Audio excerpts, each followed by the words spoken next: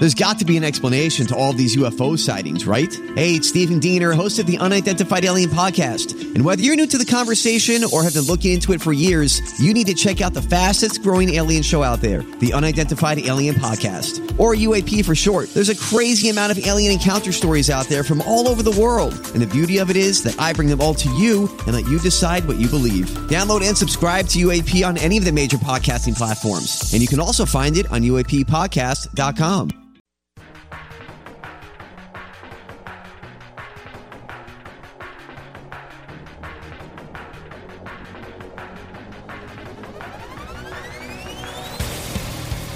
Yes. Welcome in to the HomeLoanExpert.com studios. My name is Tim McKernan, and welcome to the Tim McKernan Show, alongside my executive producer, John Seymour. Welcome to another edition of the show, and I think this one is going to be one people, whether you're a hardcore blues fan or hockey fan, you're going to really enjoy. I'm sometimes hesitant to say that, but this was one that while we were doing the interview, I thought, man, this is damn good stuff. And that's a credit to Chris Kerber, our guest today. The blues announcer has been with the organization.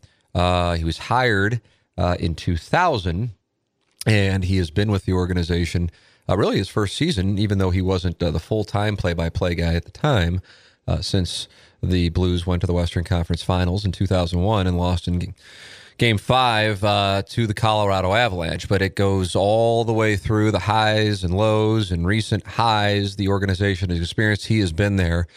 And for my money, he is part of one of the best broadcast teams you will hear. I love the chemistry that Chris Kerber and Kelly Chase have. In today's edition, you will hear the backstory on Kerber going from St. Louis in school to the minor leagues of hockey, and then getting the dream job, not only an NHL job, but his hometown team's job, his appreciation for his job, his mindset on calling a game, and the passion he has for the Blues, the city of St. Louis, and the game of hockey. We also get into some recent Blues history on games he's called, and what it would mean to him to be on the call of a Blues Stanley Cup win. It's just a damn good interview, and that's a credit to Chris Kerber. I can tell you this, anytime we get done with one of these interviews, I ask the Sea Monster, I say, what do you think? And he said, on this one, he goes, I think this is the best one yet. And we've had some good ones, but this was something else. So settle in and enjoy it. It's Chris Kerber, live from the HomeLoanExpert.com studios here on the Tim McKernan Show. And we always remind you, if you're a supporter of the podcast, please make sure that you are doing business with our studio sponsor, Ryan Kelly, online at the HomeLoanExpert.com. I don't think people realize how much money is there to be saved if you're going to refinance right now. With 15-year rates in the 2s, you certainly can get a 30-year in the 3s, and Ryan Kelly can make that happen for you. Call him at 1-800-991-6494. That's 1-800-991-6494. Check him out. A really good website that can give you an idea right off the bat of what your numbers would be, and that's the HomeLoanExpert.com. My family has been doing business with Ryan Kelly for years. I can wholeheartedly recommend Ryan Kelly and the HomeLoanExpert.com team to you. If you are a fan of the podcast, the name of the game is supporting the sponsors, and Ryan Kelly was one of the first people on board with our podcast at the HomeLoanExpert.com. Another sponsor on this show is Gateway Buick GMC, I-270 McDonald Boulevard in the St. Louis area. StLouisBuickGMC.com. Gateway Buick GMC is where we've been getting our cars for years, and we can recommend them to you because we know the caliber of vehicles they have, both new and used, but also 38 service bays to serve you, a certified elite service department in the St. Louis area. If you need to get your car fixed, or if you're in the market for a new or used car, head to I-270 McDonald Boulevard or go online at StLouisBuickGMC.com. It's Gateway Buick GMC. So, without further ado, a conversation that, like I said, whether you're a hardcore blues fan, hardcore hockey fan, or just a fan of somebody who had a dream, went through the grind to get there and is now enjoying it and still incredibly appreciative 18 years in. I think you're going to enjoy our interview with Blues play-by-play man, Chris Kerber. 1, 2, 3, 4, 5, 6, 7, 8, 9, 10. 1, 2, 3, 4, 5. 6, Is this good? Former student? Yeah, I've been finding out. I didn't know that he was a... I was trying to dig into my memory banks, but it was 9 years ago. So. God, it was a while back. Yeah. So, yeah, what were you doing? I might just be starting here, by the way. So, for the record, so you were teaching broadcasting to the Sea Monster? Broadcast Center? Yeah, it happened during the 04-05 lockout, and they called me up and said, would you be interested in doing this? And we got some students that want to learn about it. I would, sure.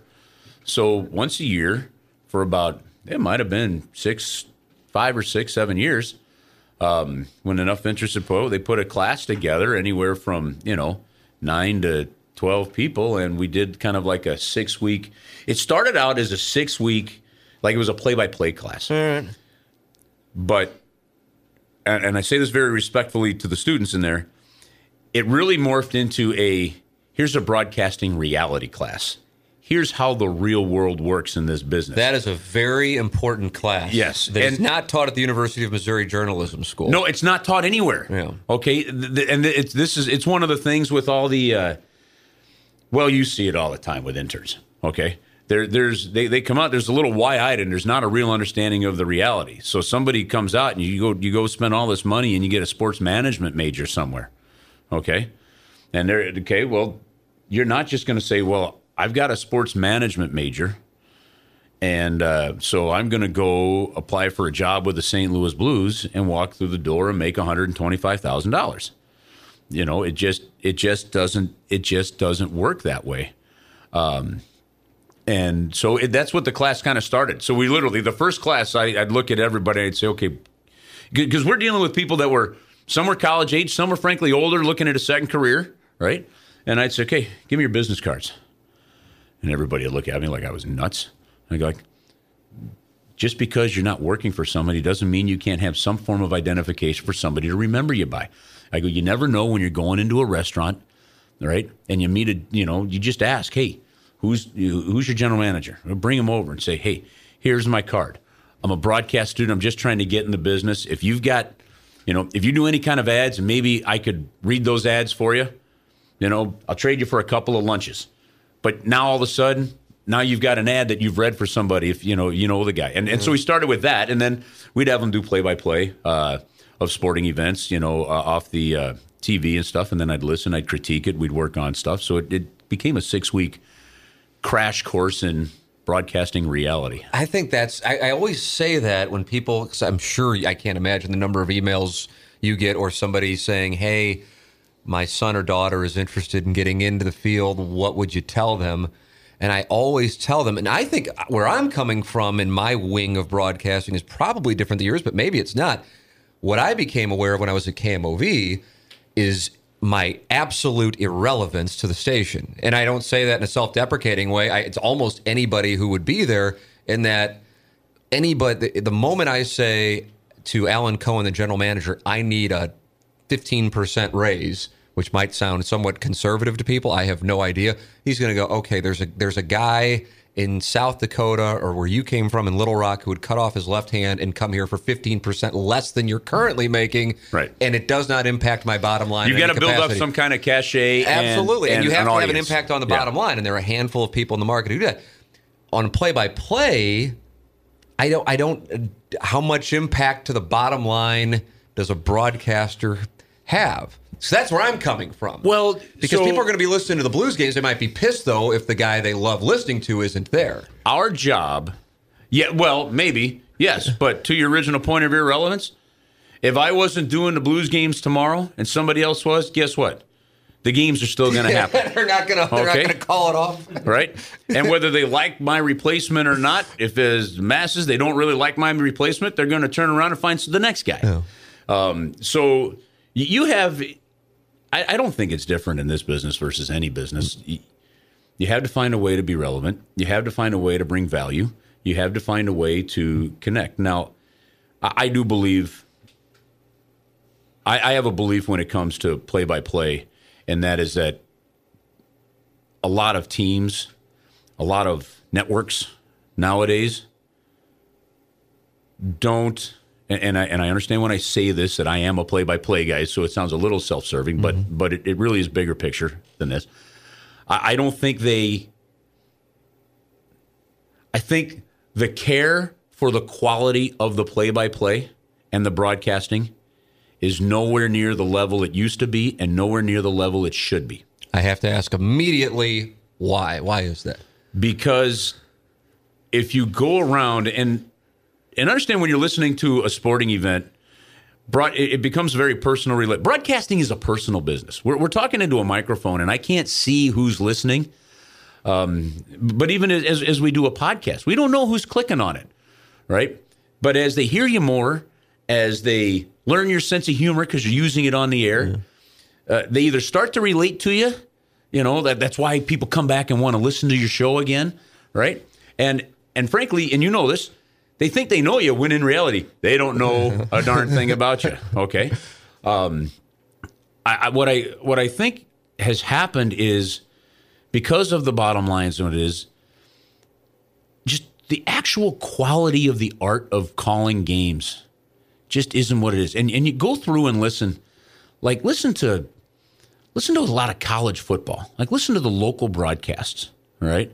And when there's a touchdown and guys are yelling and screaming their head off, and you're going, that's not broadcasting. That just because you're yelling and screaming, touchdown, touchdown, touchdown, right? That doesn't make it a great call. I have to tell you, I like this because now you're providing me with a tangible example, and I go, yeah, I agree. And or the color guy in football jumping over the play-by-play guy all the time. So the guy's going, they're almost weeping in the background. He's making a great call, 25, 15, and you hear the guy drown him out going, yeah. You're like, hey, and so. Again, being in it, I have to, but I actually care about the technical side and the quality of that broadcast. And sometimes it's voice quality, sometimes it's how you do it, and over time it goes there. But there is an art to broadcasting. Okay, that's why not everybody does it. Somehow you've translated from TV to radio and created a terrific business career for you through this, but you have found a way through a microphone to get people to relate to you. That's the only way you can be successful. It takes some time, it takes some understanding, and it takes work. When you're doing, and you know this, when you're doing a show, whether it's a play-by-play of a broadcast or whether it's a daily show like you do, you don't just walk in, sit down, and say, let's just go put a show together. There's planning, there's work, there's preparation. If you aren't prepared for what could happen during the thing, you get exposed. And I think that we think, and I wonder if a lot of this has come because we'll just take any athlete that used to play and put them on the air, right? And these athletes then quickly realize, holy cow, maybe I should have to work at this, and because I can't always say when I played. And what'll happen is you can get away with that for a while, but then some of the players they played with have disappeared. Some things have changed. I agree with that. And then all of a sudden, they don't understand that going into the room with a notebook and jotting things down and preparing and asking questions that are relevant to that game are there. And the ones that make it, say from a former athlete standpoint, are the ones that understand this is actually a job. Mm-hmm. It's actually a career, and you have to work at this like you had to work at your career as an athlete. Yeah. And because when you just sit down and just try to do it, man, you miss some stuff, and you're not as entertaining, you're not as sharp, and you're not as informed as you need to be. Why do you think, well, I mean, obviously this is a self-serving, but I'm supposing that, of course, we all accept this as truth. I truly feel this way. I've said it on the show, whether you've heard it or heard that I said it, who cares? It's just what I think, that you and Chase are just an incredible broadcast team. Even if I have very little interest in an October game and I'm driving around, I just like to listen to you guys because it is the personalities, but I also find, and maybe I'm wrong on this, and maybe you would disagree with this, I feel like you guys are critical, not in the, Twitter message board, angry, personal style, but you are critical. There's clearly humor, and it's informative and entertaining. It's a great broadcast. And I don't feel that way about every broadcast. I really feel, why do you think that, if it does, if you do, I mean, of course, what are you going to say? It doesn't work, but why does it work? We're in the entertainment business. We're entertaining through sports. There's 82 hockey games. There's 162 baseball games. If you it's just puck, puck, puck, puck, puck, and you don't infuse personality, you don't infuse fun, you don't pull the listener into you. And again, going back to that personal side, they have to make anybody listening to a broadcast of any kind, that listener has to make the personal choice to push that button on their radio saying, I'm going to hear you. It's not like you're at the dentist and you're stuck with whatever's coming through. They're making a personal choice. They're making a personal choice to turn you on at night, whether it's TV or radio, and listen to it. Chemistry works. Chaser and I have just had great chemistry from the start. You can't create it. It's either there or it's not. We've had broadcasts in St. Louis, and it wouldn't be fair to name names, but where the two people just didn't get along, and unfortunately, people might not know they're not getting along, but they can sense something isn't necessarily right, and it does translate to the air. But you guys... You have to prepare for what makes them strong. If you look at my scorebook on a regular basis, okay, my scorebook, I think, would look very different in certain areas if I was doing a game with Darren Pang versus if I was doing a game with Kelly Chase. Interesting. Yeah. Because there are certain ways that I will always prepare to feel prepared. But if I work with Darren Pang for a couple games, and he's done a couple preseason games with me, right? Knowing how he prepares and things he really delves into, I will broadcast a certain way to help match that, to pull out some of his strengths. The great thing about Kelly Chase when he's on the air is that sometimes you just don't know what's going to come out. But what he does do, and frankly, I think he does this better than anybody. He can describe a play and say it in a way that could make a non-hockey fan understand it. And frankly, I mean, just enjoy it. And, I will throw, the other night, the Halloween game. Now, this is just my quirkiness, right? But, the ice crew scraping the ice that skates out during intermission. There's a guy dressed as Waldo. And I'm sitting there thinking, how old is that outfit? And this is what I'm thinking as I'm waiting for the game to start back up. Who right now, at this point in time, says this is going to be a great costume? Like that's just old, And so this is, I'm not thinking about the hockey game. I'm thinking this. So as we get back and we come out of the break, the Chaser doesn't know I'm about to do this. I just throw it at him. I go, there's a guy down there dressed as Waldo. I go, when was the last time a new Where's Waldo book came out? Because I know the ones I have at home for my kids, I already know where Waldo is, right? And Chaser goes, well, once again, you got me, and we have, and you just kind of mix those things in, and sometimes but that's, it is just a personality thing, and he'll respond to it, this one's classic. We get the drop-ins that we read, okay? And this was early on. We were put together the year after he retired, right? So we were put in the booth in 2000, 2001. So this is fairly early on in there, in those first 4 or 5 years. And we get a live read that we're supposed to do, and it's for some divorce attorney firm, all right? And I just didn't like the way the read was. So I went into my boss's office. And this is year one. This would have been the early going. Yeah, this would have been. This is somewhere in probably that 02 to 04 range. All right, somewhere in there. So you don't have necessarily the juice that you have now, right? To go in and start saying, "Hey, I want to change copy." Right.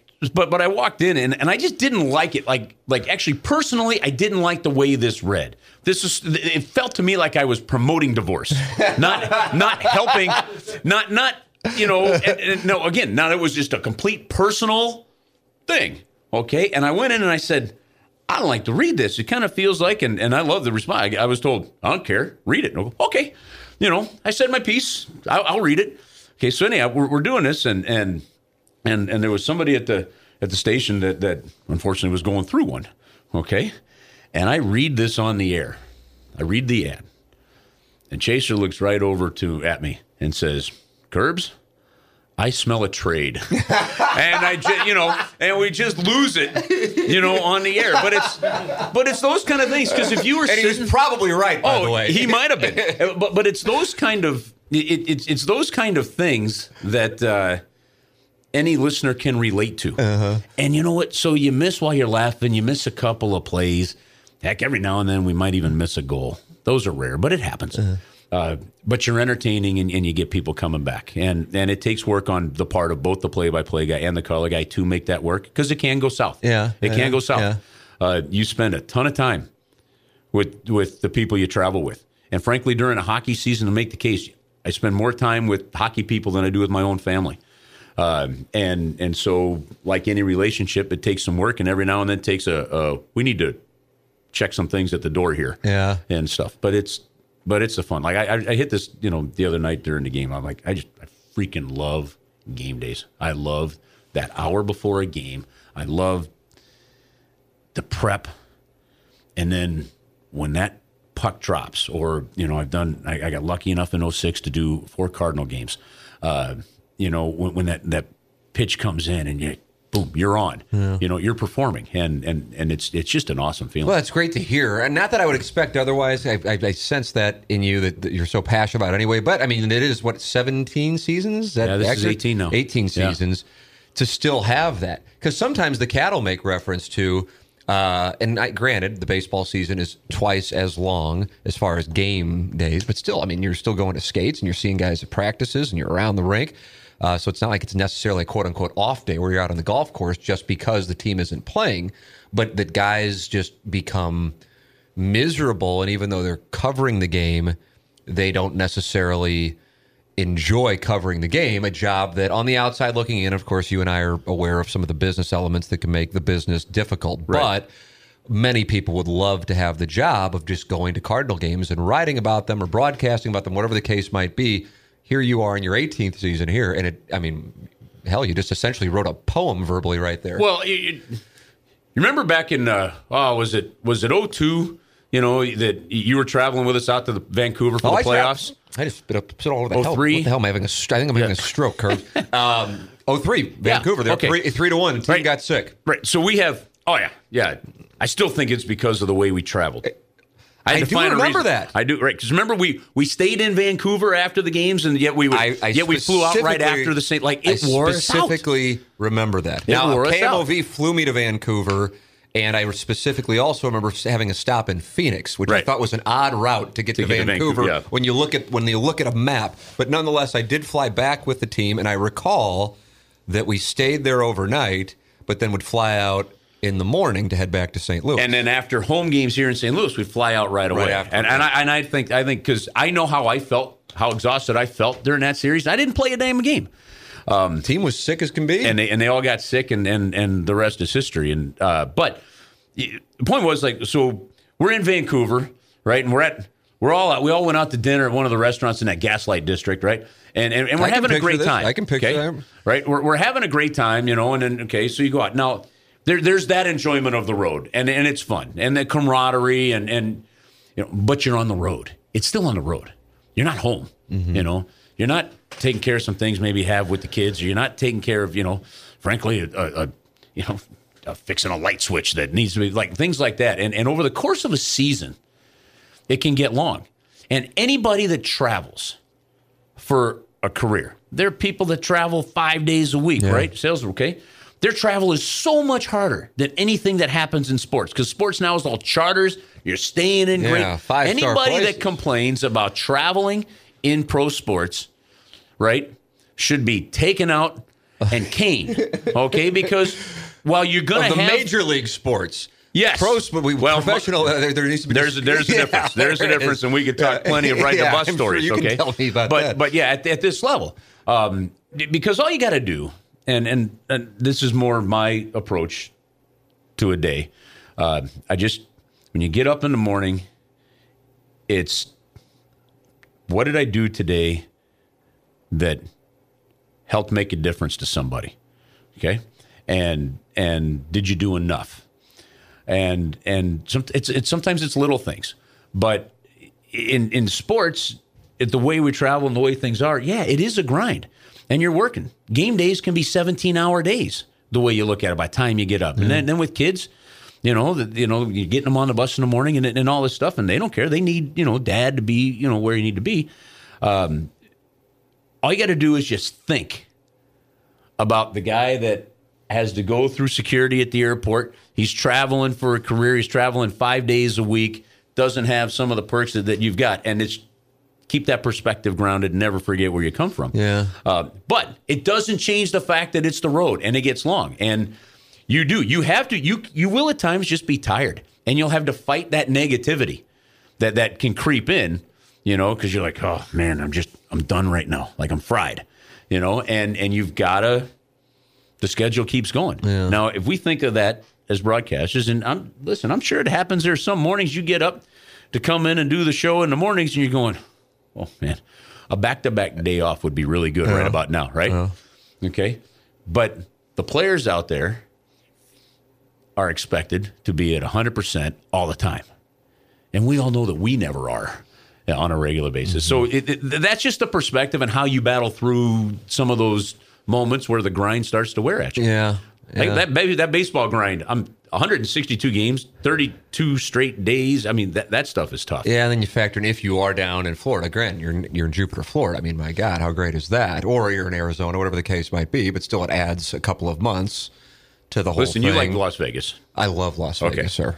So we go out to Las Vegas. I'm jealous of the fact that I couldn't be on that trip 2 weeks ago. Right. Now, here's the perspective. It was really cool to go out there and realize we've just landed in a new city, and this is now another, on the tour, right? And so many people are just excited, like, it's Las Vegas. It's Las Vegas. Man, you're going out to Las Vegas. You're going out to Las Vegas. Well, we're going out to Las Vegas to work, okay, to do a hockey game. And I looked, and I'm serious about this. I just said, it's another stop.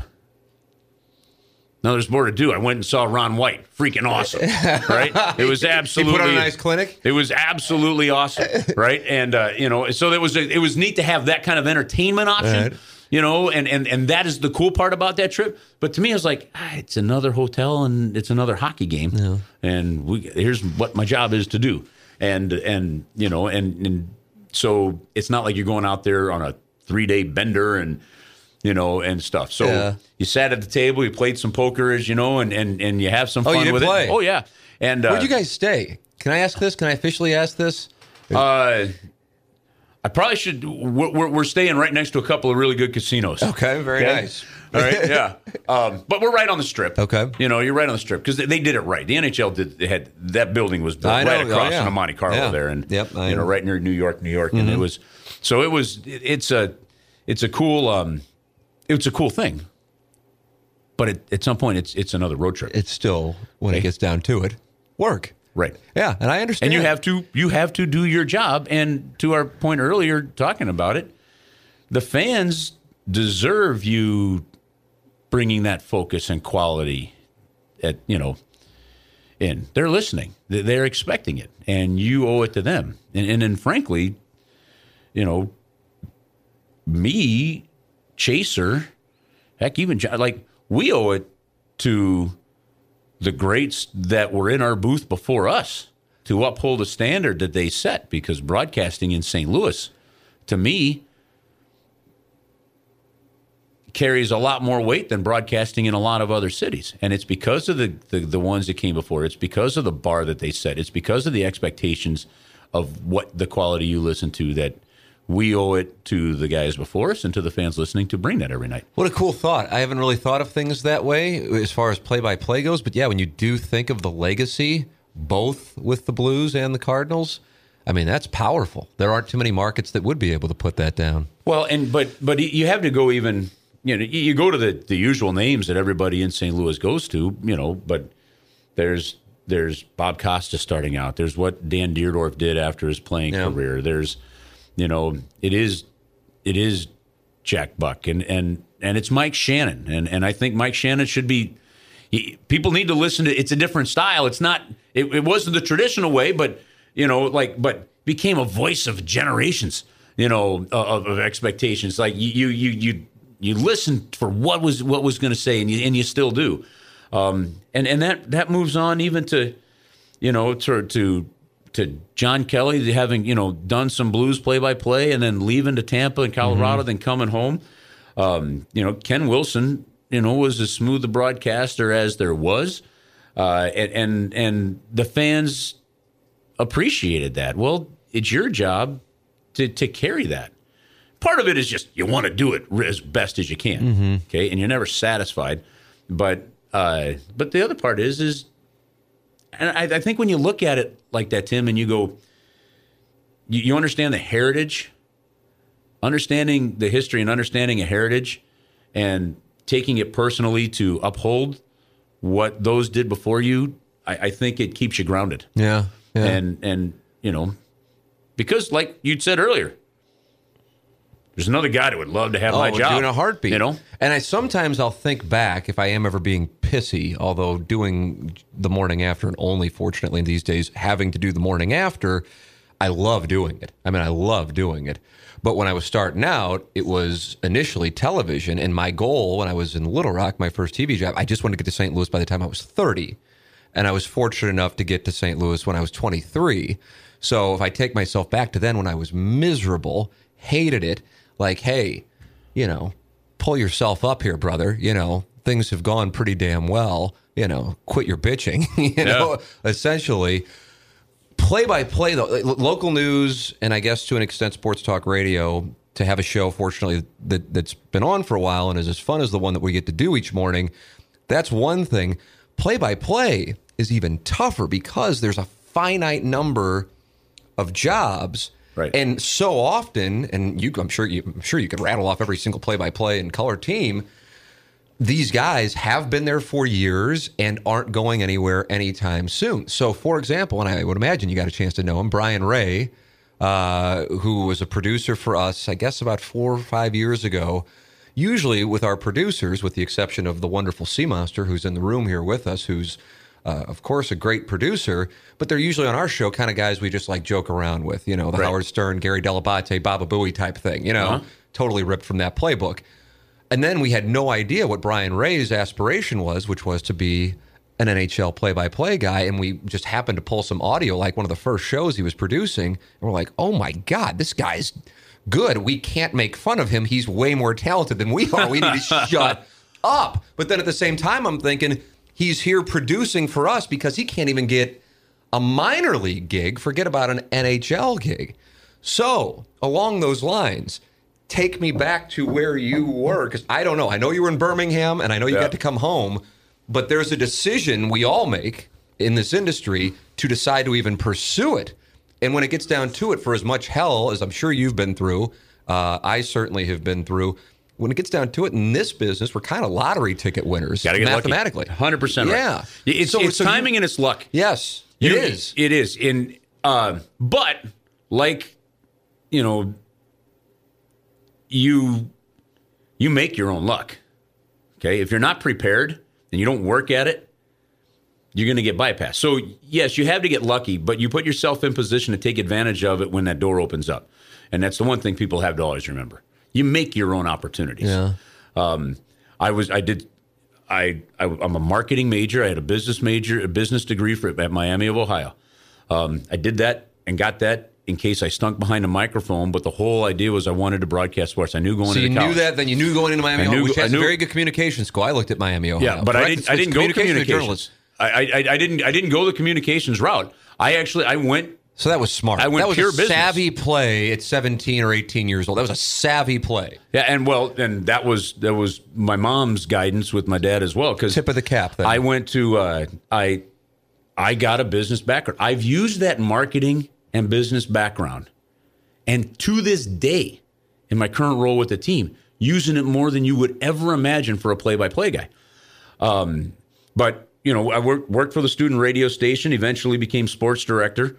And then general manager of that student radio station, Chris Rose, Really? Chris Rose kind of helped pave the way too. So Chris Rose, the Miami, Ohio guy. I didn't know Chris. that. So we're talking about a guy we see on Fox. He's called all kinds of Chris things. actually really was the impetus and one of the guys that got the Is he sports. your age? I don't even know how old he is. He's my age. Okay. He was we're the same age. He was a year ahead of me from a school standpoint, and so Chris actually got kind of the sports department really rolling at WMSR, the student radio station, and really helped structure it. So he and I did basketball, football games and stuff, and then I started doing some hockey games, and then eventually took over as general manager and of the radio station my senior year. Well, I made a contact. Doug Kirchhoffer was the owner of the Cincinnati Cyclones, and when you graduate in May, I almost kind of like to think of it like hockey chose me a little bit here because I love doing baseball. Love it. So you didn't go into it wanting to be a hockey guy? No. I wanted to be a broad. I truly thought I would be more baseball. How about and then that? I just always assumed you were hockey through and through. I called the first game I ever called was Miami versus Michigan. We were like either 5th or 15th in the country. Michigan was number 2. The line to get in the old Goggin Arena went all the way uptown. It was crazy. We beat them on a controversial overtime goal the first night, tied them the second night. One of the calls from one of those very first games I did, I kept on my resume tape all the way up to the NHL. And in the end, you graduate in May, and my college loan started to be due in June. Well, I'm graduating, in October. Baseball teams are already in season. Yeah. So let's put the hockey tape together. So I reached out to Doug Kirchhoffer, and I always put at the bottom of the cover letter. This is the Cincinnati franchise? This is the Cincinnati franchise. ECHL? No, they were IHL at the time, International Hockey League. I'd gone in. Actually, I went into the career planning and placement office at Miami, Ohio, and I asked the guy, I said, "What? I want to get a job in broadcasting. How do I get it?" Because I was the business major. I didn't learn it. Like I didn't have the communications professors to tell you how to put the resume tape together. Absolutely. And he goes, "Did you ever think of contacting the FCC?" And I looked at him and I went, "I think we are officially wasting both of our times." Everything is contacting the FCC. So anyhow, what in the hell? I interned that previous summer at KMOX, with Randy Carricker.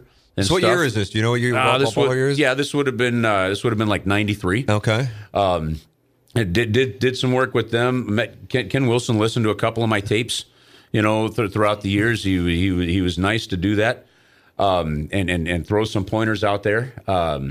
And so were all the other broadcasters that you had a chance to meet. That's why you always pay that forward. Anybody sends me a tape, I'll listen to it. Couldn't agree with you more. And critique it. And so I sent a note, and what I did was at the bottom of each cover letter, it was one line that said, "Look, even if you don't have an opening, I'm just starting out. If you have 5 minutes just to chat, I'd like to learn more." That's a smart play. Was that your own intuition to do that? So really, that's a smart play. So they, Doug Kirchhoff, I sent this letter to Doug Kirchhoff, and I had a longtime broadcaster there who's still doing hockey, maybe somewhere in Indiana, but it was by the name of Terry Ficcarelli.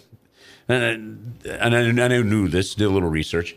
But Doug sent me a note that said, "We don't have an opening, but I'd be more than happy to have a conversation with you." Our schedules didn't line up for about 2 weeks. Now we're in exam time. And they had a playoff game. I think it was against Fort Wayne. Cincinnati Cyclones against the Fort Wayne Comets. So I called them up real quick. I said, "I'm coming down to the playoff game. If you got a few minutes to meet before," and I at that point I had not bought a ticket. I go, but I figured if you have a few minutes to meet, love to meet with you. He goes, "Perfect." I'm like, okay, I better get down to Cincinnati. So it's only 45 minutes from Oxford, right? So I drive down there. I get down there about 3 p.m. I buy a ticket, okay, and I'm sitting in a parking lot for 2 hours making sure I'm not late. Go in and I meet him, and we're sitting on folding chairs in a stairwell at the arena. God. And we're talking. And during that time, while we were playing schedule tag, their Birmingham affiliate decided to change broadcasters. And Doug Kirchhoff was part of it. He says, "I like your tape. I'm going to send the tape down to Art Clarkson there in Birmingham." He goes, "I want you to give him a few days and then call him." So I called him up. Art said, "Come down for an interview." I got offered the job. A week later, I moved down to Birmingham, Alabama, and that's how I got started. Wow. So then, quick. Just luck. It was just It was just pure luck. But as you said, you had to put yourself in that position. There were some subtle moves there, I think, with the cover letter and also making sure that you were there and meeting a guy in the effing stairwell. And it's saying, I'm going to, I'm coming to the playoff game, even though I hadn't planned on it. I said I'm coming and going and making sure you got the ticket to get in. He goes, well, no, I bought a ticket, and there are things that you do. Right. So I realized after 2 years in Birmingham and learned a ton from Art Clarkson, Steve Chapman, and the guys I worked with, Chappie now here with the Blues with us, that I'm like, okay, it's time to get out of Birmingham, because somebody had called into an all-sports show at like 6:30 in the morning in the middle of the summer and said, how fast does this Alabama recruit run the 440? And I remember specifically thinking, if that's the first thing you're thinking about at 6:30 in the morning when you're pouring milk on your Cheerios, and it was time to move on. So I blanketed the IHL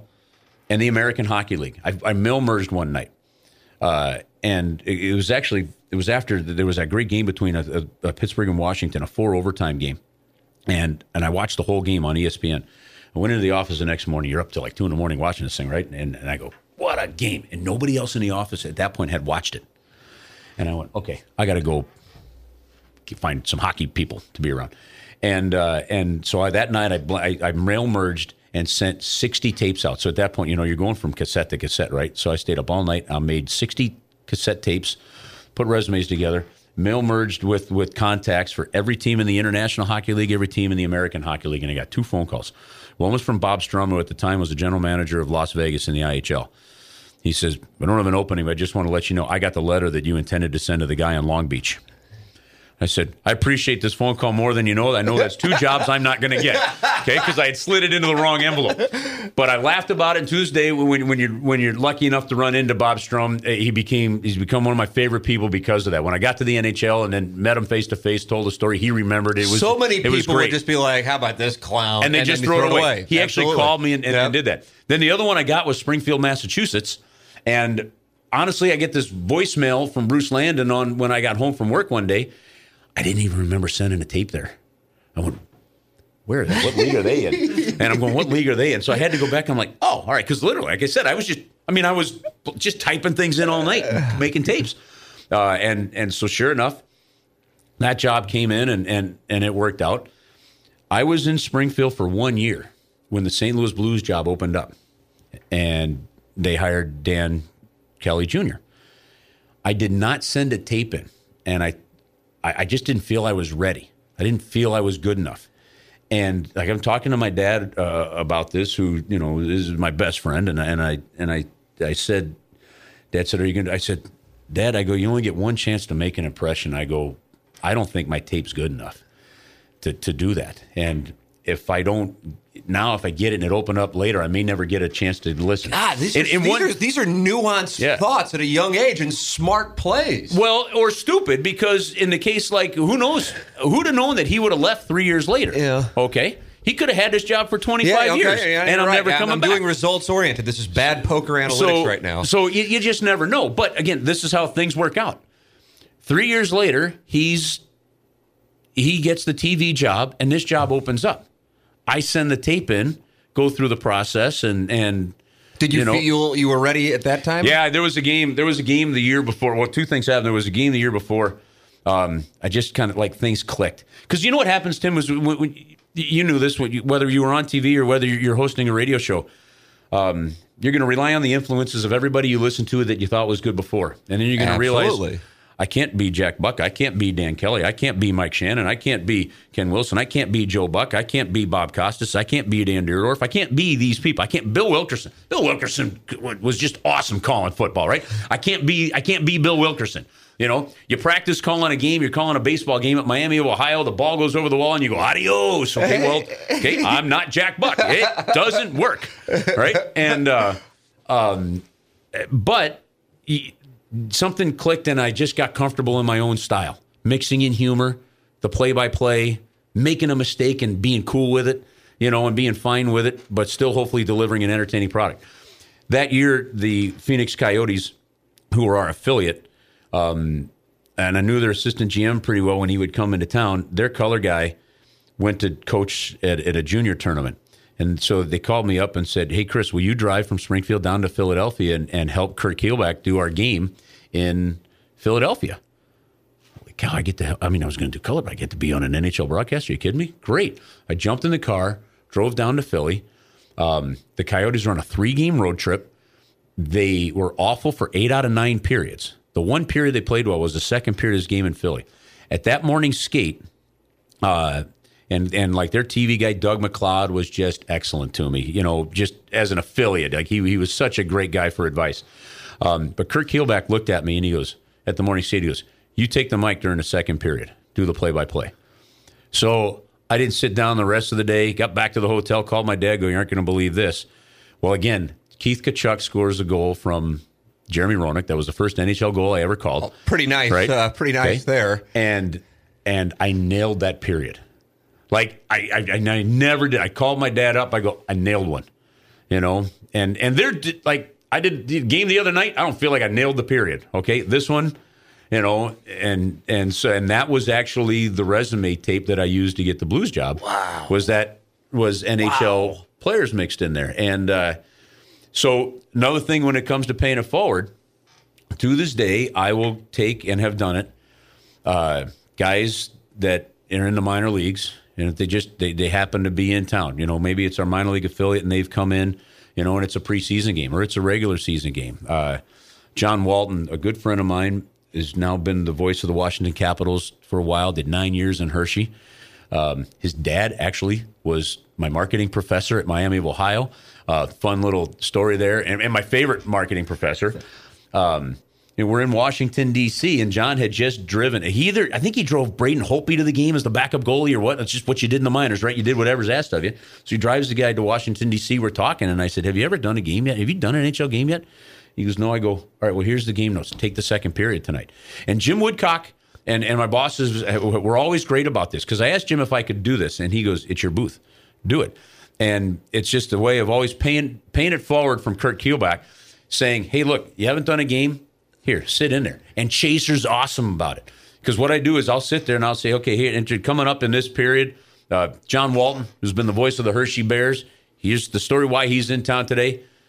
John Walton's going to take you through the second period." And then to make sure that there's no pressure from me or anything, I just tell him, I tell him out there, I said, "Look, get in, get out. Chaser will make you look good." And Chaser does that period with them, and it's awesome. And we've probably done this about 10 times, really, over the years. What a cool thing, man. That's and that's just paying it forward, because you don't know when those opportunities are going to come. That changes people's lives. It changed your life. So I know guys that have been doing minor league hockey and minor league baseball. Kurt Bloom has been the voice of Birmingham Barons baseball for 25 years now. He was there during the Jordan run. Yeah. My first year down in Birmingham was when Jordan was there. Oh, is that right? Yep, got to watch him play. I was actually on the air for 3, and did color. Kind of joined Kurt for 3 innings during one of the games that Jordan was playing in. I did see Jordan hit a triple. Wow! Yeah, I was sitting on the third base side, front row, and he hit a triple. So I can remember him like with big lanky legs running around to come through on a triple. Those so weren't common. He didn't get many hits. Yes. So I saw something unique. But guys like Kurt are just passionate about broadcasting, and just has never had a chance, and just never gotten that lucky break to be a Major League Baseball announcer. Yeah. Other great guys like Bobby Crawford, who with the Hartford Wolfpack for years and was with Binghamton and stuff, and still Don Stevens in Rochester, longtime voices of teams and cities that would chase a dream and didn't get lucky, like I did. If you help give those guys a moment, and then maybe they use that moment and get that job, which is what happened. So when you were looking for that Blues job, I mean, of course, you were always looking for it, but when you're now applying for it, yeah. Like the thing I say about when I got the job at KMOV, I was in a living hell in Little Rock, and I was considering not even bothering sending the tape. Not because I didn't think I was right. I've been arrogant since I was like 2 years old, so I thought I was. But I was so broke. Arrogance and confidence are two different things. All right. Yeah, exactly. Over here is arrogant. Over there with you is confident. But it cost $3.50 to send the tape. And I'm like, man, I don't know if I can spare the $3.50. And I'm just turned 23. they're not going to hire him anyway, but maybe they'll see it and go, in a couple years when we have an opening, we'll hire him. So that's why I sent the tape, and it was stunned when they called me and said, we really like it, we're going to fly you up for an interview. But what I was thinking at the time, and that's why I'm curious what your story is here, because I don't know your story of how you got it and what all happened, is I was so miserable in Little Rock, there was all kinds of crap going on, that I would have gone anywhere, much less the place that I wanted to go, and oh my God, I'm this close. And what happens? And you start to question whether or not you should be doing this. Oh, I'm thinking to myself, Yeah. what happens if I don't get it and I'm this close? Psychologically, I'm willing to, I remember I was talking to a neus director in Pensacola. I still have the rejection letters from NHL teams. Is it a motivator? Is it a motivator? Well, not anymore. Again, I guess we're good at this point. 18 years, we're good at this point. You know what? So my question is, how did it all, like, were you a finalist of like 5? Did they call you and say, we want you? I don't think I got a sniff anywhere until this. I've got a rejection letter from the Florida Panthers sitting in an old folder at home. One of my great disappointments, and I say that somewhat tongue-in-cheek, but truthfully, I thought I'd get a response here. When the Nashville... So I'm in the American League for 4 years. That's like the AAA level. 3 years running. There have been a couple of NHL jobs opened up, but they were getting filled by the studio hosts. They weren't getting filled. Nobody in the American League got the job. It wasn't filled by a guy that had been doing it, right? It was taking, we've got a guy that's been hosting our pregame shows. We're going to let him do the play-by-play. Okay? And that was what. And it'd start to get frustrated. Guys like Dave Gosher's probably my closest friend in terms of the broadcasting side of things. From other broadcasters around the league, and he and I were in the East Coast Hockey League the same time, the American Hockey League the same time, and then in 2000, he got the job in Boston. He's from Providence, so essentially his hometown, and I get the job here in my hometown in St. Louis. He's now this year became the TV voice of Las Vegas. We're sitting there going, wow, like, what's it going to take? So at the end of my 3rd year in Springfield, the owners came to me, and just through working things, they wanted my opinion on a few things, how we were doing things. And I said, I'm just your broadcaster. He goes, no, we asked you to do this. So they came back to me and they said, we want to offer you the job as director of marketing for the team, but we don't think you can broadcast and do this job. So but we know, you're serious with Christy, now my wife, and we're going to offer you a deal. We're going to give you a raise. This allow you to get settled in with her, but we think you could do this job. So I came home to St. Louis to think about it. Sat in the upper deck at Busch Stadium. Last row of the upper deck behind home plate. Really? Honest to God, drinking a beer. That was your thinking. That was that. I used to take a clipboard. I think I still have this in a trunk at home, but I used to take a clipboard down to Busch Stadium. You'd pay $5, go sit in the upper deck. I'd apologize to a couple people next to me if I'm a little too loud in a tape recorder, and I had taken all the box scores from the night before because the internet didn't exist for this, right? I tape it to the clipboard, and I would sit in the upper deck practicing play-by-play at Busch Stadium. So smart. And a lot of guys have stories that they did that, but you actually can cite when and where you were doing it. So I came home, I sat in the upper deck, thought about it, talked to my dad a little bit again, and I went back to the team and said, thanks. I'm not ready to give up the idea of being a broadcaster, and I think I can do both jobs. And I go, here's what I need. Give me a laptop and a cell phone. And they go, nope, can't do both jobs. We need it. So I went back. The next day I came back into their office. I said, I can do both jobs. Nope. 3rd day, finally Wayne looked over at Bruce and said, what do we got to lose? He seems pretty like he thinks he could do both jobs. We were going to have to hire out anyway, do it. And so that year I took over as director of marketing for the Springfield Falcons, and we had great sales numbers. Like, it was great. It was a fantastic experience overseeing the sales team and all that. And it was a blast. It was that year that I did the game for the Coyotes. It was at the draft that previous summer, that summer. So they offer me this job. The draft is in Boston. I see, when we go as guests of the Coyotes, sit in the suite, I see Mark Sauer coming walking up the stairs from the Blues table. Well, what the hell? Nobody in the American Hockey League has moved up in years. What do I got to lose? So I leave the suite there in Boston. I find him on a concourse. I walk up and I introduce myself to him. Now, I had met him like once before, because anytime somebody like that would come into your building, you did an interview with them, so you'd get some FaceTime to network, right? And you had to kill whole intermissions by yourself anyway. So scouts, general managers, whoever you could do, you would interview them. And I introduced myself. He goes, oh, yeah, out there in Springfield, you at the Nest. I go, yeah, yes, sir. And I said, So what's it going to take to work for the St. Louis Blues? Just asking that right out. Now, here's me at 5'10". Here's Mark Sauer at 6'2", 6'3", and he steps right up. I mean, I'm like looking straight up in the air, and he goes, "Why the hell would you want that job?" I was totally unprepared to answer that question.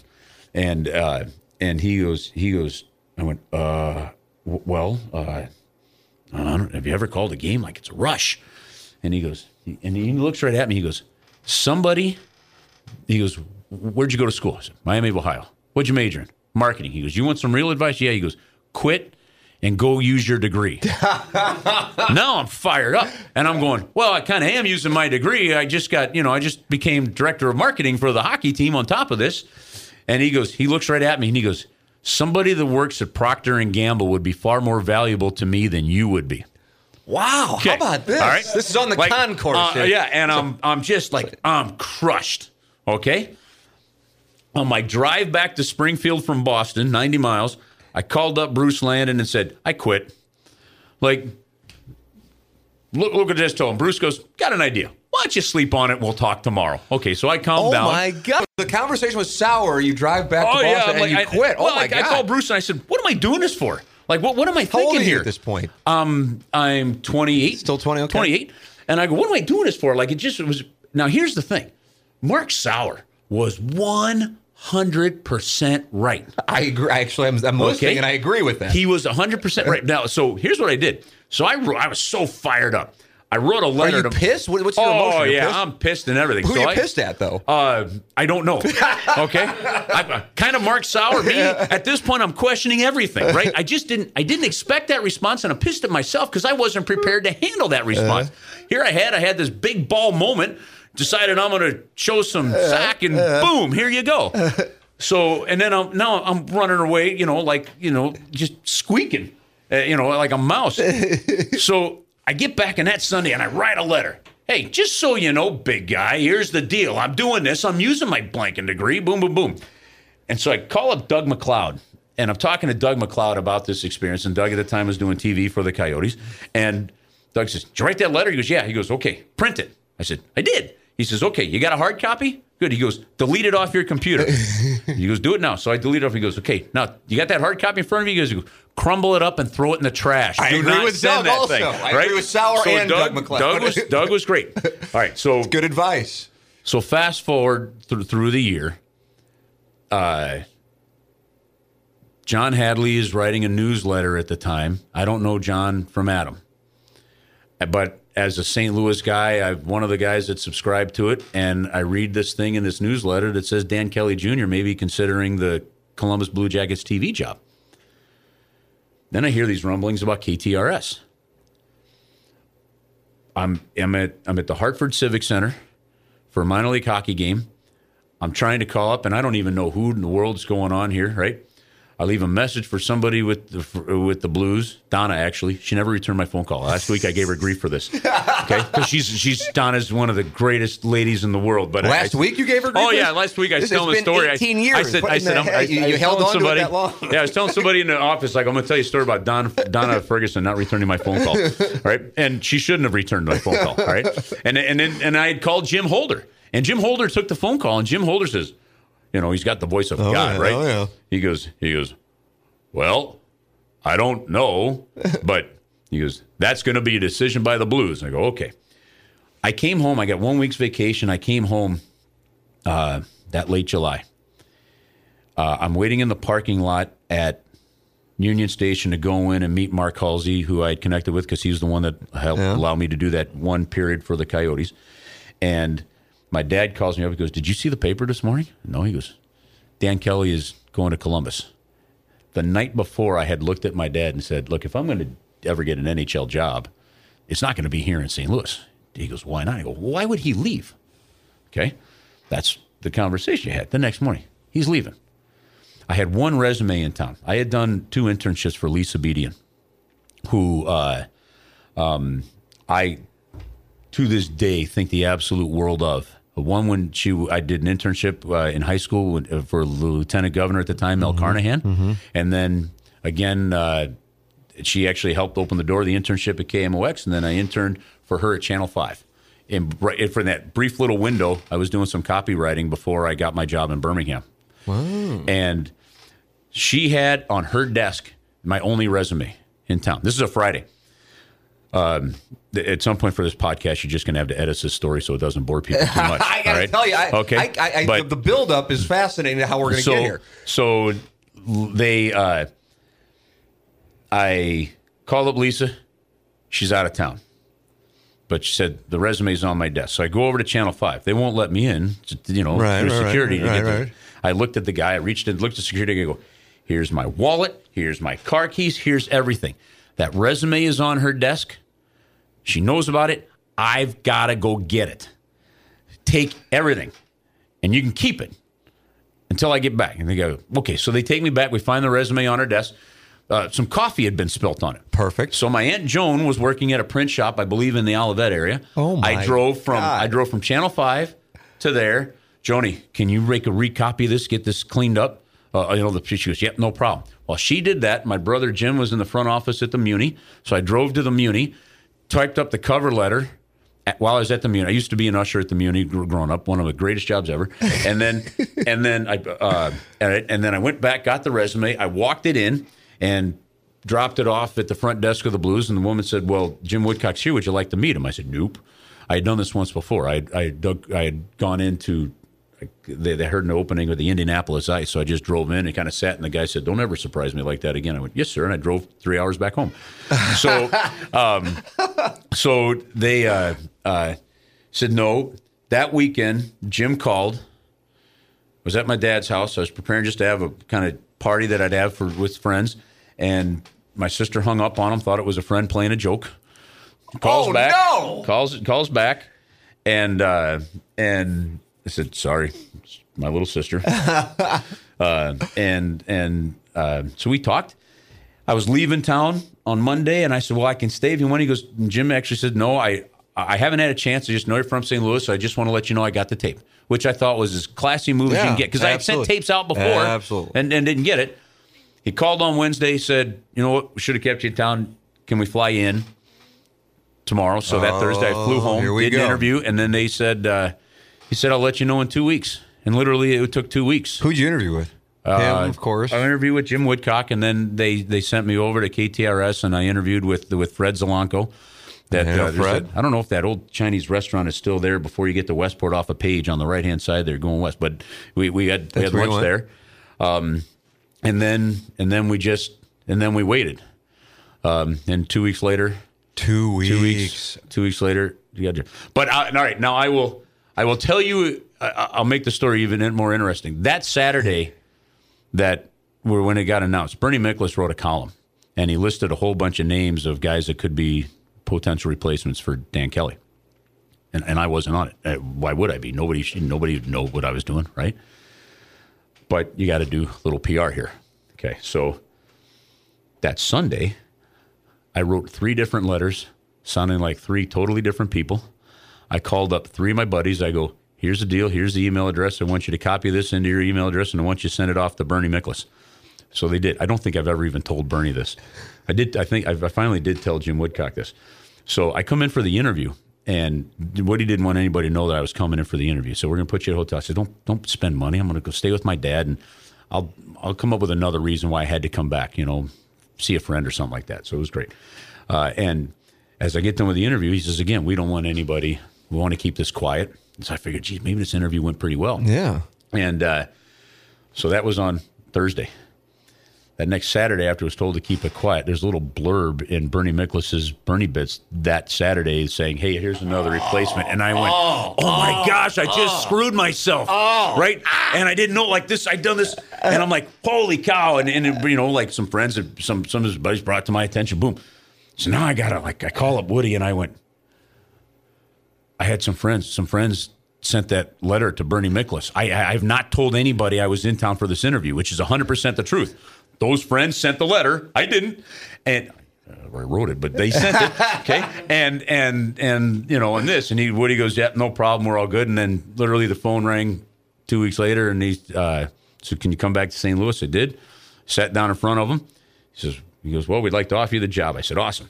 And we're just kind of waiting. And I said, Well, offer it. He goes, you want it? I go, yep. And that's how we. Oh my God! That's how. It's long-winded. It's a fun story. But I love the story. So you get that. I mean, I remember calling my parents to tell them I'm coming home from Little Rock, and they knew how the mess of a situation it was.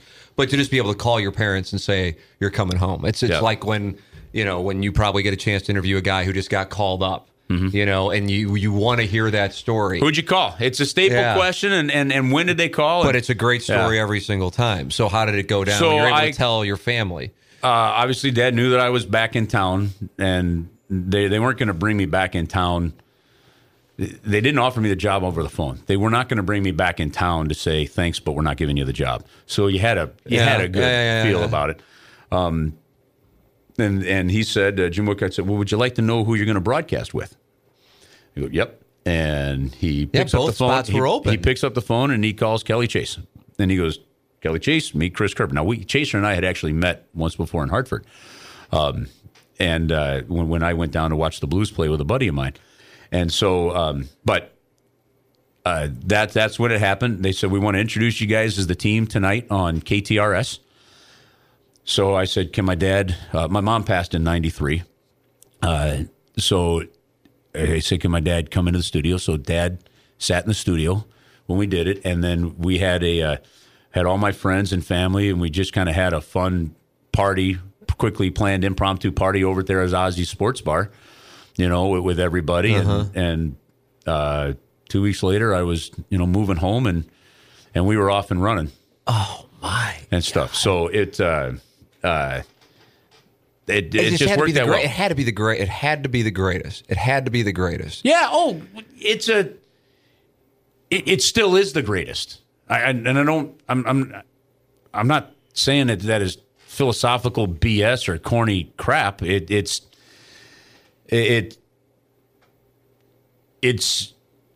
you go down to the arena every day. I go to when I go to watch practice and stuff. It's not lost on you what it took to get here, what a privilege it is and lucky to be here, especially now 18 years in, to be back home around family and friends, to be married with 3 great, just awesome daughters, and all of that comes to fruition, and it's not lost on you every day you go to work. That's why you protect the hell out of it. You dedicate yourself to working your butt off to not let one of those other guys that wants your job come and take it. No. Now at the same time, that's not an insecurity. Teamers say, we want to make a change, we're going to make a change. I'm at a point in my life where I'm like, okay, what's next? Yeah. But that doesn't mean you're not crushed or disappointed, but you know what I mean? But it still is awesome. I looked at Alex Ferrario last night. I go, dude, we're broadcasting hockey on a game day. There you go. Yeah, still, yeah, and you still get that. My dad listens to almost every game. He'll send me critiques. I love it. He'll one of the early games in Phoenix, I couldn't say Branko Radivojevic to save my butt, and I got a voice message from my dad. Hey, it's Radivojevic. It's not that hard. Spit it out. And he sat the very first Blues home game. We had that back in 2000. We had 4 road games, a 10-day 4-game West Coast trip. And then we came home for a home game, and Dad sat in the booth with me for that first home game. Still probably my favorite moment. That had to just be an incredible moment. It's just to be able to experience that. Hope you're enjoying this conversation with Blues play-by-play man Chris Kerber, and I can tell you somebody who is an absolutely huge St. Louis Blues fan, and that's James Carlton. James Carlton, the name on the James Carlton Agency, a State Farm insurance agent with an incredible staff right there in Webster Grove. So when you see all these national advertisements for the people who can supposedly save you money, why not do business with somebody who's local here in the St. Louis area, but also somebody who is committed to giving back to the community? As a matter of fact, the Wednesday before Thanksgiving, head on up to the Webster Grove Starbucks between 7 a.m. and 8 a.m. And as a way to give back to the community, James is going to pick up the tab. That's what he's going to do. And also on December 16th, he does free gift wrapping. You don't even have to be a customer. And if you come into the office, then you will, if you can, are encouraged to give a donation to Cardinal Glennon. It's a local State Farm insurance agency, and it's not just like, oh, he does nice things, so let's make sure that we do business with him. No. The Carlton agency, James Carlton's agency, has achieved the Chairman's Circle 2 years in a row, and that's like the Lombardi Trophy of State Farm agents. Only 2 agencies in the St. Louis area can say that. They're a strong supporter of the local community, as you heard, but they're also going to be able to save you money. Text QUOTE, Q-U-O-T-E, to 314-961-4800, and one of his incredible team members will reach out to you, or visit carltoninsurance.net. And if you check them out on Facebook, you will see all these reviews of the positive experiences people have had with the James Carlton agency, and that gives you an idea of the kind of business that he runs. It's a massive team of 7. If you need something that's going to get done, and it's an in-house customer satisfaction specialist for claims, it's all at the James Carlton agency. You need to get insurance as it is. Why not make the switch to a local business that's a supporter of this show and also of the local community, and also represents the #1 company in the industry, the James Carlton agency? Text QUOTE to 314-961-4800, and one of his incredible team members will reach out, or visit carltoninsurance.net. If your insurance costs a leg and an arm, then call James Carlton State Farm. The one thing that I would imagine, I don't know if it can ever compare when you're able to share that with your family, have your dad there for your first call of the St. Louis Blues, not just any NHL franchise. That would have been special. Yeah. But to be the St. Louis Blues would be if you can be on the call of that moment when they win the cup. You've had to allow yourself to think about it. I mean, hell, it's every day. Yeah, there you go. Yeah. I don't know what your first year they went to the Western Conference Finals, right? Right. Yeah.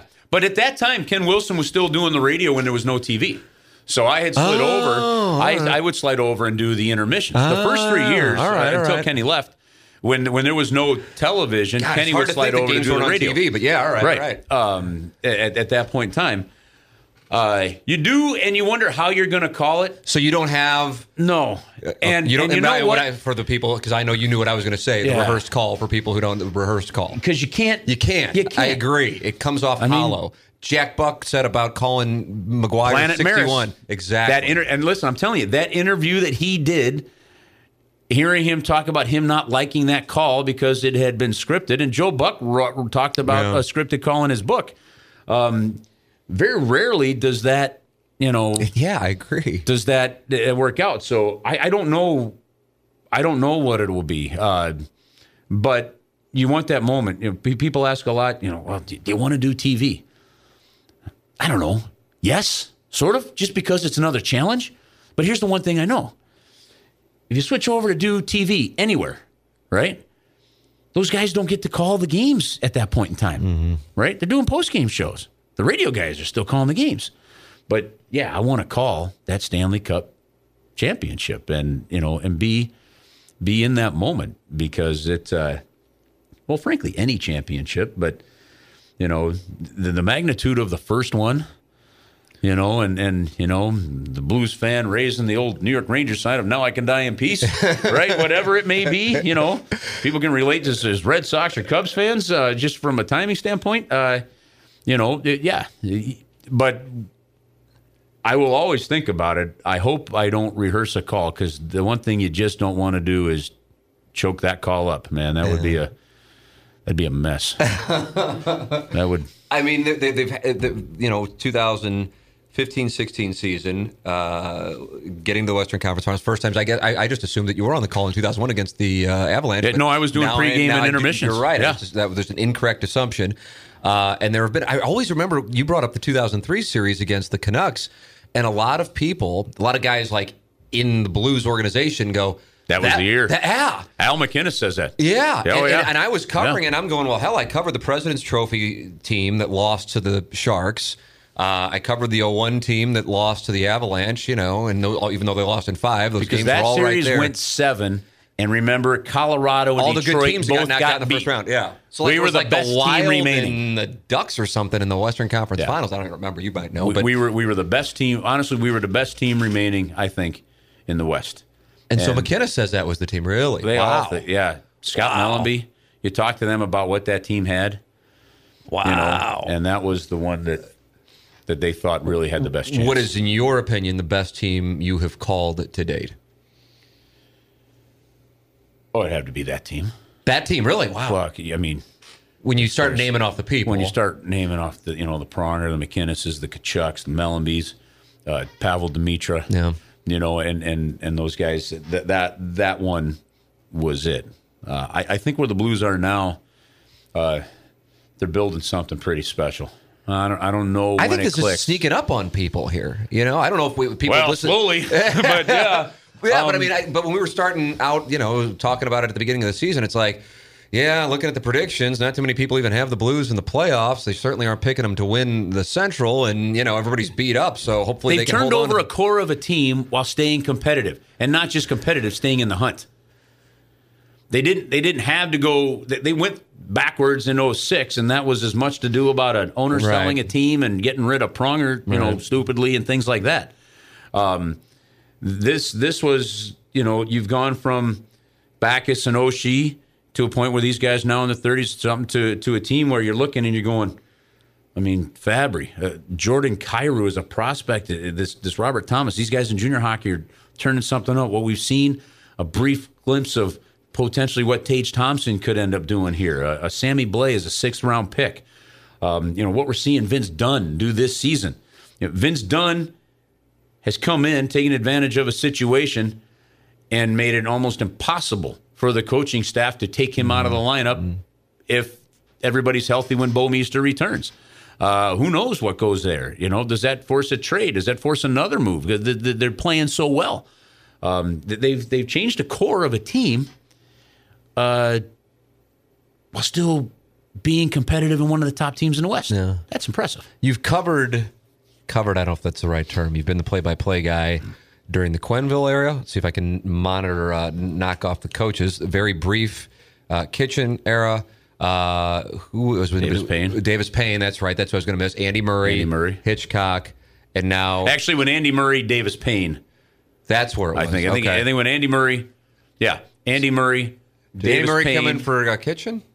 Andy Murray came in for Kitchen. Okay. Then Davis Payne, then Hitch. Okay, and they get to the playoffs in 2009, which was like a windfall. Unfortunately, got swept by the Canucks. Still, this is one of the greatest second-half runs that the NHL has ever seen. It was so fun because the team was such doormat for a couple of years. It's early January. You were 15th in the West, and Chris Mason went off. Yeah, that was super fun. If you ever get the chance to ask Chris Mason about that run, do it. And with him being a broadcaster now in Nashville, the opportunity's there.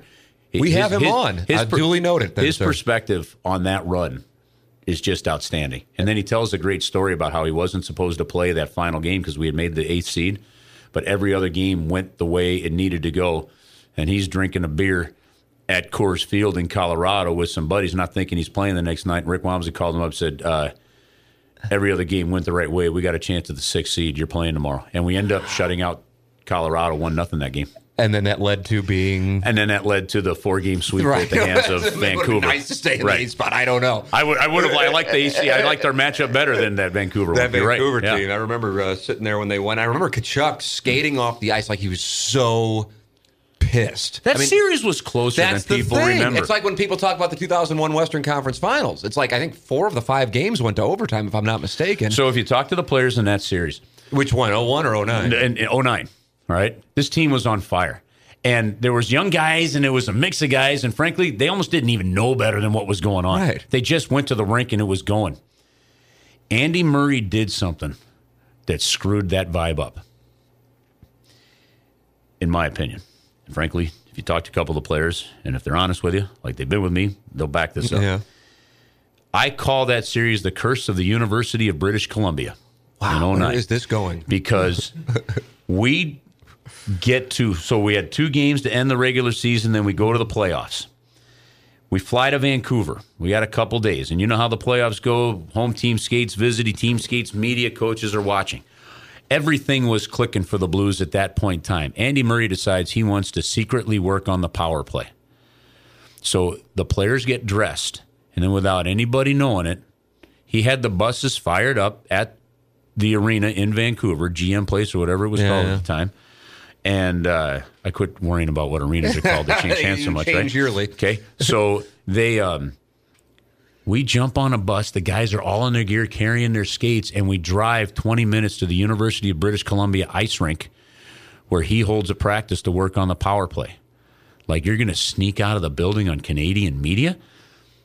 They see it. The coaches there call ahead, and in the arena in the far corner is one of the college coaches charting what we're doing. Because you could, you were allowed to watch this. Well, it wasn't so much that. Now, the power play goes like 1 for 21 or 2 for 22 in that series. It was a closer series than people think. And had the power play gone, that series maybe goes 6 or 7. Right? Wow. Darren Pang, even on TSN, was the only guy, but he picked the Blues to win that series. Right? We get back. That move was like a shock to the players, like, whoa, we're in something different now. Like, this is serious. Yeah. This is not what we were just doing. It changed. It changed their whole perspective. And he goes, and the players, the whole room got tight.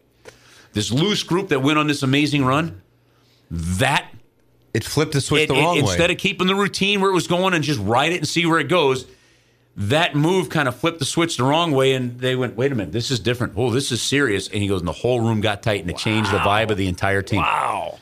Doing that.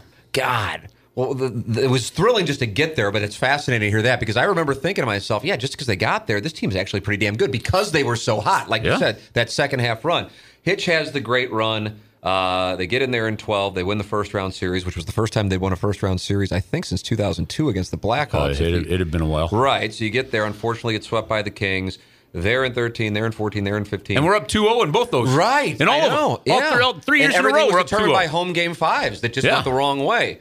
How, looking back on your first time getting a chance to call Western Conference Finals, that Sharks series, that also was there. It was there. Yeah. They were actually right there in the second period of that game 5, and then things turned, and then San Jose wins it in 6. Where do you put that team and that chance? Were you starting to think? Because I remember talking to Chaser right before game 1. Right. And he was telling me a couple of inside baseball things that probably aren't for the purpose of anything, much less this conversation. And he just kind of had a weird feeling about some of the things, not some of the things, one thing in particular that was going on. And I'm like, oh no, because we all felt such great momentum coming off of, I was hoping that San Jose got upset in the second round because if there was any one matchup that year I did not want, it was San Jose. Both you and Chase were saying that. And the reason I did not want that is even though we played some real tight games, and I love Blues Sharks games, here or there. If fans haven't gone, go to a game in San Jose. It's a great hockey building, and and I love the intensity of those games. But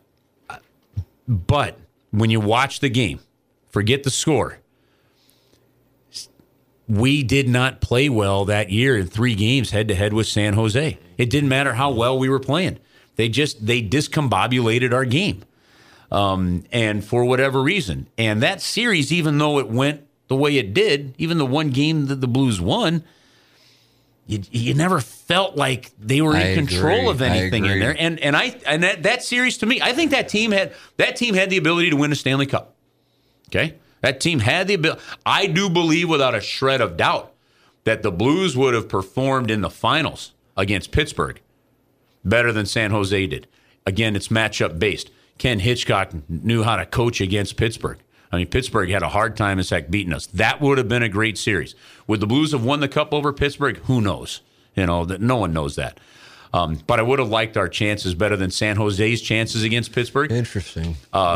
More so than, again, that matchup. It didn't feel right going in against San Jose, and it rang true. That whole series felt disjointed, and that's the way it went. But that team and that 03 team, in the time I've been here, were the 2 teams that, in my opinion, without a doubt, could have won a Stanley Cup. And you just didn't get the puck luck. Yeah, and that's the way that it goes, unfortunately, when April rolls around, or May, as the case might be. You think about the coaches, Joel Quenneville, Ken Hitchcock. Ugh. I mean, that's... The 4 winningest coaches in the history of the National Hockey League. Joel Quenneville, Scotty Bowman, right. Joel Quenneville, Ken Hitchcock, who just passed, Al Arbor. Okay? All 4 coaches with the St. Louis Blues. All 3 of the 4, except for Hitch, after coaching the Blues, went on to win cups. Right? Hitch won his beforehand. 99. This franchise has had a lot of greatness. It's hard to imagine that they haven't won the cup. I mean, it's stories like Like, it's Wayne Gretzky turning the puck over at the blue line, It's in me interviewing Steve Yzerman last year because I'd never had a chance to ask him the question about that goal. And he goes, "You really don't want to know this." He goes, "I just threw it to the net. It hit off the Murray Baron's skate." I went, "Yeah, you're right. Didn't want to hear that." We'll edit this out. I had begged flashbacks. I had begged a bar owner in Birmingham, Alabama, to let me sit in there while he's closed up watching the double overtime game. But those are things like, it's just some things that haven't gone the right way. But I do feel from the red line. I do feel with this ownership group, with their approach, with the moves that have been made, the drafting in the last 10 years that started with spectacular drafting by Jarmo Kekalainen and has just continued with maybe even more spectacular drafting by Bill Armstrong, that this team is going to be set and could be good for a real while. And where some of these prospects, because you want to have room for all of them, you're going to need some of them to play because in a cap area you have to have that. Where that gets moved for that one key piece, maybe at a trade deadline, that it ends up being the difference maker, remains to be seen. I think there is we're early in the season. Okay, I don't know exactly when this part will air, but so we're 14 to 16 games in, let's say. And there is a special vibe to this hockey team. Really? When you're around it. Really? Yeah, there is a closeness. There is a sense and a feel. And it's hard for me to really explain exactly what that is in the words, but I just... Did you sense this in September, or you're seeing it now after a month? I've sensed it from day one of camp with this group. Wow. This group has built in a very short order, become a very tight group. And it's easy to do when you're 10-2-1, 10-3-1 now, right? But you said you saw it in didn't September, have adversity, but it's what they've built now that's going to help them get through some adversity when you hit that 3 or 4 game slide, which will happen in this game. Or you lose another player to injury and things like that. There's a real good sense and vibe around this team, and you hear it in the room, you see it. There's something special. Will that translate to something in April and May and June? I don't know, but I can tell you the ride's going to be spectacular. Wow. Well, I'll tell you what, if it does happen, we'll be playing this on loop and saying you're the Nostradamus of Blues hockey. Final thought. When the Blues got to the conference finals 2 years ago, and maybe, I don't know, I mean, yet another 15 years under the organization's belt, I don't recall this being the case in 2001. Maybe people weren't sensing it, although they were coming off a sweep of Dallas at the time, and Dallas had been to the Cup final back-to-back years when they did take them out, and you'd vanquished the San Jose Demon in the first round. And then you run into the juggernaut of Colorado and Patrick Waugh and Sakic and Forsberg. Yeah, I mean, just. But if I'm not mistaken, Forsberg had the appendicitis, and they were actually going to get a break there, and that they didn't run into him. But either way, you still were dealing with Patrick Waugh and Sakic and Ray Bourque, who had been traded, and it was like destiny, whatever it was. But 15 years later, I recall specifically one of the things. I mean, for the city, for the region, for Blues fans all over the place, how much it would mean. But the other thing that I noticed, and I think it's a tribute to the organization, and in particular the players, is the alumni and how so many guys came back for that Western Conference Final Series, whether it be game 1, 2, or 5, and how much it clearly meant to them. And these are the guys, when you see St. Louis rise in the ranks of youth hockey, who are the ones who laid the foundation for that over the last couple of decades, and how much it means for those guys. Because oftentimes players, I watched the Seinfeld bit, he goes, you're cheering for laundry. It's whatever sweater they're wearing or whatever uniform they're wearing. But for these guys, whenever they played, whether it be the 70s, 80s, 90s, 2000s, they were back, and they are so bought in to that moment of seeing their team get to that moment. I think it just shows you how bad everybody around here wants it. The Blues have a deeply personal relationship with the fan base. It may not be as massive as the Cardinals.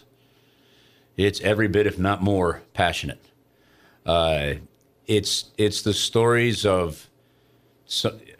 I hear more stories of Barclay Plager was a neighbor of ours, and this stick, and there's a connection. Honestly, those little vignettes that John Kelly does with the season ticket holders they put on the video board in games, I think they're fantastic. It shows there's just an amazing passion to this. I think Tom Stillman's ownership group And it starts with Tom. Tom, you don't call Tom the owner of the Blues. He's the chairman of the ownership group. That sends a message. And he's right.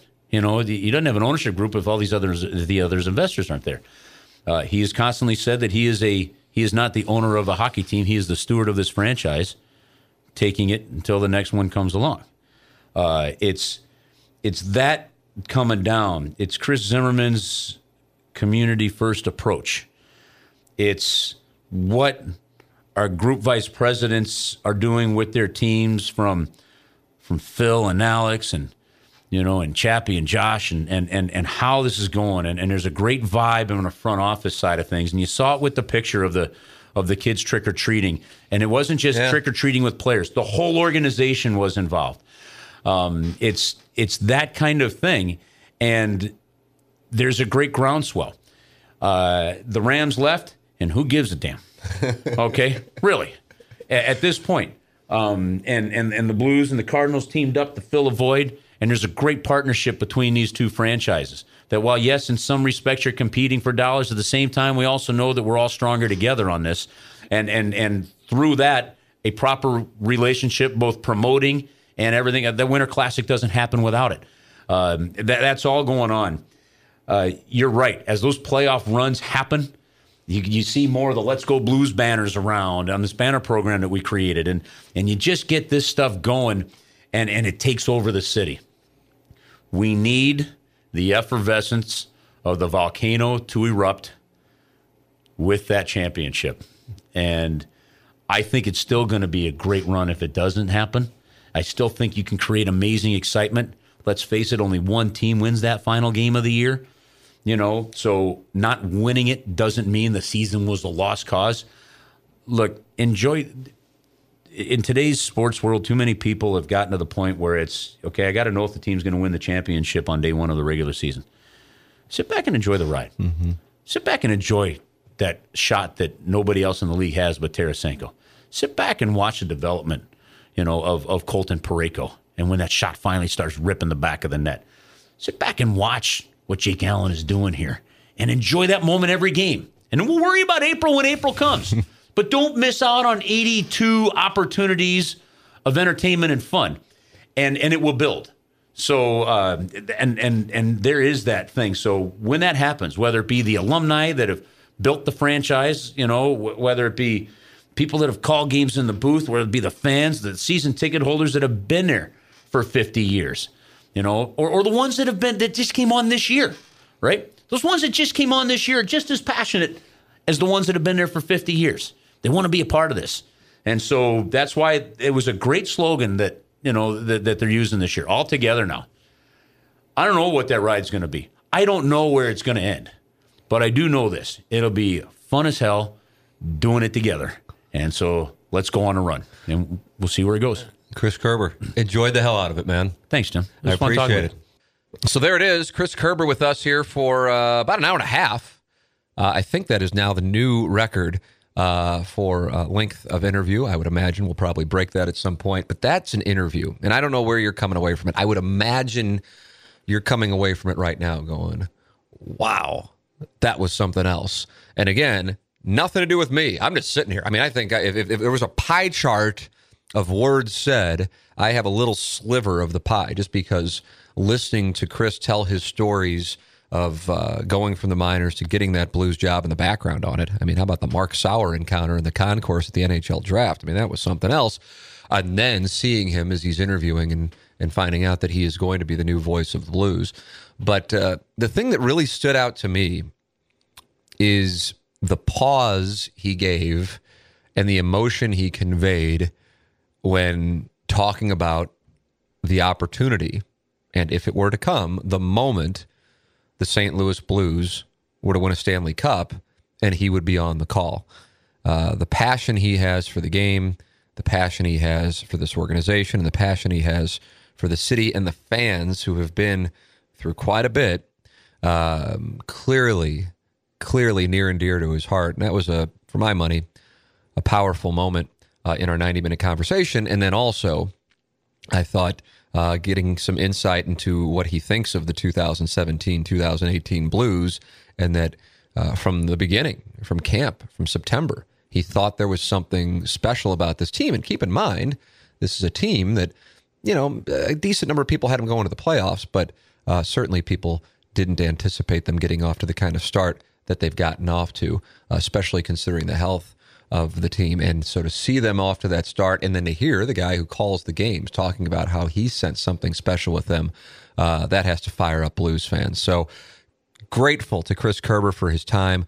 Cannot convey enough how much I enjoyed that conversation, and I hope you did as well. A special thank you again to our studio sponsor, thehomeloanexpert.com, Ryan Kelly, thehomeloanexpert.com, James Carlton of the James Carlton Agency, State Farm Insurance, and Gateway Buick GMC. They make this show possible, and we want to make sure that you know that if you're a fan of the show, to follow us on Facebook at The Tim McKernan Show, follow us on Twitter at McKernan Show, and like and review and all of the things that you can do that help the show. They truly do matter.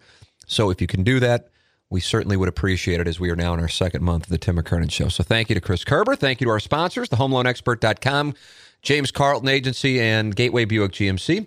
And thank you, of course, to the executive producer of this presentation, John Seymour. For John Seymour, I'm Tim McKernan. Thank you for listening to another edition of the Tim McKernan Show.